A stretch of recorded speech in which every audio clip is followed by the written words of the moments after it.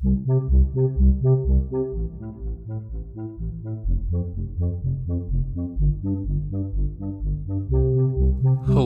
and welcome back, or welcome for the first time, to Playtime. My name is Andrew Barnett. I am a child therapist who lives and sometimes works now in beautiful Asheville, North Carolina, and this is a podcast dedicated to play therapy and child therapy, coming at both of those things from a child-centered perspective. And today on the podcast, I want to chat about teletherapy, because that is what a lot of us are being forced to do these days. My practice is entirely virtual at this point, and I'm sure that for many other people out there, it's the same. And I'm not an expert in teletherapy. I never planned on being a teletherapist. I have had a not insignificant amount of emotional resistance to doing teletherapy, and at least want to spend some time talking about that, because with other child therapists and therapists generally that I've been in contact with, many of us have had different forms of resistance to this. My own personal resistance has come in a couple of different forms. The first part of it has been simply grieving the loss of my own practice, the role I've had with the children that I see, the amount of connection and community and purpose that I get when I go to work every day. And that's a loss. And that's a loss for all of us who have been seeing children, even if you're not a therapist, if you're a teacher or something like that, and you've had to move your work from the classroom to online. And at least for me, I had this initial emotional reaction of, screw that, I'm not going to do teletherapy, blah, blah, blah, it's not the same. And after working through some of that anger and frustration, did find some just grief at the bottom of all of that. And at least in my own journey in this time, and maybe this is relatable, it's been important to witness that inside of myself in order to move to a place of settling into, like, okay, what do we do now? The other piece of my resistance has been insecurity regarding the sessions themselves. I almost feel like a therapist just starting out when I start to think about, okay, like for a 5-year-old or a 7-year-old or a 4-year-old, like how does an online session work? It's not something I've done before. It's not something that I've ever thought about doing. It feels different to be with someone in that online versus in person. There is something intangibly different about it. And, well, I mean, it is tangible. You're not in the same room. You're not in the same room. And especially with being non-directive, the vast majority of the time in my practice, being non-directive online is challenging. I mean, I've had a couple of sessions where I've still been able to do some tracking and still been able to do some reflecting, and maybe we can get into some of the details of what running an actual session looks like a little later on. But at least for me and for people out there, it might look different for you. But I've had some grief that it's been necessary to recognize and move through and witness and accept, and some insecurity about myself as a clinician online that also has been present and also needs to be witnessed. And whatever resistances are coming up for you as a person when you're thinking about doing online sessions, they need space to breathe, and it needs space to be witnessed. And I think just getting caught in resistance to doing stuff online, and I could be projecting because this is a place that I've been in, there's something behind that resistance, whether it's grief, whether it's insecurity, whether it's something else, because this is the world that we are living in right now. The world we're living in right now is one where we're not in the same places as each other, and it's also a world where children continue to struggle. Families continue to struggle. Children continue to need support, and families continue to need support, and there are tangible ways that we can do that. It doesn't mean it'll be the same, whether in the child's experience of the therapy or whether even for ourselves, if we'll still feel as effective, if we'll still feel as connected. But it's what we have. And whatever emotional work as a therapist it takes for you to ground back into a place of, I understand and accept that things are different. I understand and accept that I can't do the work the way I want to do the work. And I am now approaching reality, living in reality, and capable of deciding how this should go next. And that's a process that is unique to all of us, and we all need to find our own relationship to and find the supports that we need, whether that's a friend or a supervisor or a partner or family or whoever, to help us reground in this new reality and continue to provide therapeutic support to the children out there that need it. Obviously, child-centered play therapy is a difficult thing to do remotely, and I have had moments in my telehealth sessions that resemble aspects of play. You can still track, you can still reflect, you can track and reflect body states of the people you see. You can have your sessions done where you have toys and they have toys, and they can still be telling you what to do a little bit inside of the sessions. And there is a little bit of play that can maybe happen if you personally are in a space where you can have some toys with you. If they are in a space where they can have some toys with them, you could have maybe the parent be sitting inside of the room if you want to, if that keeps it more safe. And if it doesn't feel like that's working, or it doesn't feel like that's an option, then I think even for us who are child-centered, we have to take a step back and feel into, okay, what else can we do?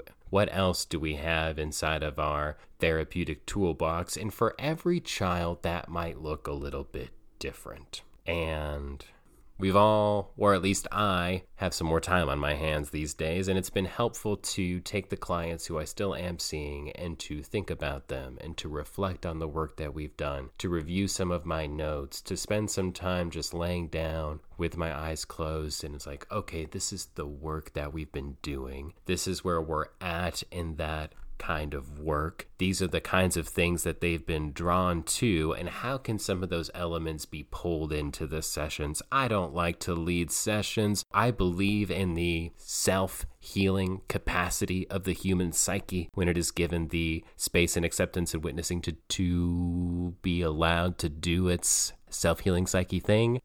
And shoot, we're online right now, and our therapeutic process has been interrupted, and even though it makes me personally feel uncomfortable to decide that, okay, maybe I'm going to throw X, Y, and Z ideas out here for this individual. Maybe they've been struggling with anger and aggression heavily in sessions, and I've decided, well, they've been drawn to art before. We could draw pictures of different emotions together to help deepen their relationship to those emotions. Perhaps we're making like faces at each other and guessing what the emotions are on the faces that we make, or we're making some kind of a narrative through drawing. Maybe they've had this deep narrative throughout their play, and I can remember the different elements of that narrative, and we can draw pictures about that journey that they've taken so far in play, in this narrative that they've played out, and we can draw or act out together what might come next. And I can feel a difference when I talk about this work or I'm thinking about this work between the times when I feel pressured to come up with something in particular for a child, and I'm like, oh my God, what am I going to do? And I try to look up different techniques and other things that people have, and that's not honestly an awesome place for me to be in. The times where I feel more secure and grounded and I know where things are going is when I do that kind of reflection and get into this more sort of creative, spontaneous space of like, this therapy can look like freaking anything we want it to look like. It can involve what they've been doing already, or it could not involve what they've been doing already. It can be based on our ideas of where they should go, or we can even go into the session and say, ask the parents before the session, hey, can you give them like crayons, a piece of paper, and do you guys have some like doll figurines or puppets or something like that? And then we can have a number of different things and maybe sort of flow between those different elements, and there's just no right way to do it. This is a little bit of an aside, but I hope it relates.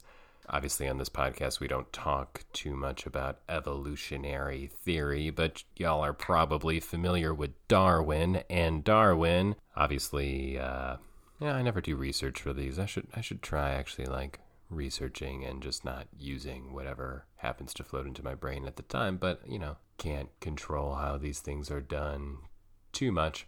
So Darwin believes that, in that survival of the fittest, right? That evolution is based on that when a species is stressed, it learns to adapt, and through that adaptation process of finding ways to struggle and survive, that's how we grow and evolve, which is the predominant evolutionary theory.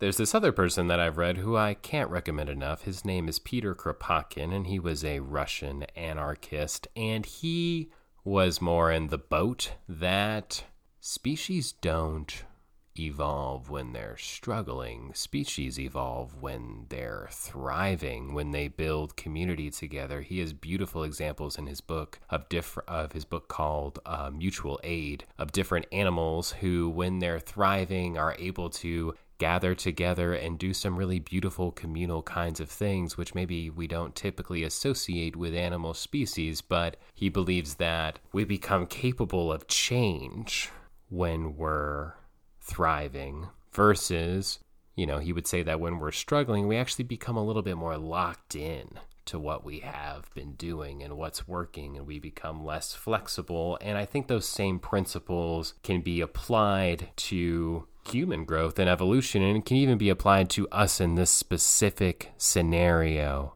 where the world is struggling and the world is isolated right now, and us as individuals are more isolated right now, and we might be feeling some of that pressure to adapt, right? To evolve and adapt to the telehealth times that we're living in and what that looks like, and will we still be effective? And that adapting pressure, yes, it'll make us change, and yes, it might help us to change, but it might not be what we need to change in the best way, and to change in a way that is authentic with how we individually want to conduct therapy sessions. And so if we can get into a space where we are accepting of where we're at right now, we're accepting of the grief that we're feeling, we're accepting of the sadness that we're feeling, we're accepting of the frustration of having things be interrupted and changed, we accept our own insecurities regarding doing therapy in a different way, and instead of approaching it from a way of I've got to figure this shit out, excuse my language, so that we can move forward, if we're able to settle in and relax just for a second and be playful with it, to be playful ourselves, to practice what we preach, to explore it in a kind of open-ended way of okay, this isn't ideal, but what can I make of the reality that we're living in right now, in a way that doesn't feel pressured, but that can feel flexible and like we're going into it trying to make the best of it, and doing it in a way that can feel creative and feel playful, and where at least, regardless of what you're doing, whether you're still able to do something that's non-directive, and if you are, bless you, that's awesome, and if you're being more directive, that's cool too, but it doesn't matter what we're doing. What does matter is the self that we bring into it. If we can still bring our authentic selves into this work and know that it's going to look a little bit different, and be kind to ourselves as we go about trying to figure out this weird new thing. Because it's not ideal, but it's what we have. And I can say that I personally feel blessed, for lack of a better word, to be able to have work that I can do at home, because I know there are a lot of people out there in my community and elsewhere who don't have that opportunity. And we do get to see people. We still get to do our work. It's primarily about the relationship anyway. If you're seeing someone who you've already been seeing, then that relationship is there and that rapport is there. And we still have the opportunity to connect back into what is healing inside of that relationship every time we see a child for therapy. And that's all I've got for this episode of Playtime. Thank you for listening. Please rate, review, subscribe, all that good stuff. It helps the show get more reach. Check out barnettchildtherapy.com to learn more about the child-centered children's book series, of which I Have a Secret is now available for pre-order, though I'm not trying to separate anybody from their hard-earned cash right now. But I Have a Secret is about child abuse from the perspective of the child who is having to hold that, or feels they have to hold that abuse a secret. And all that stuff is on my website. If you want to be in touch with me, be in touch. You can reach me at barnettchildtherapy@gmail.com. And yeah, I'll see y'all next time.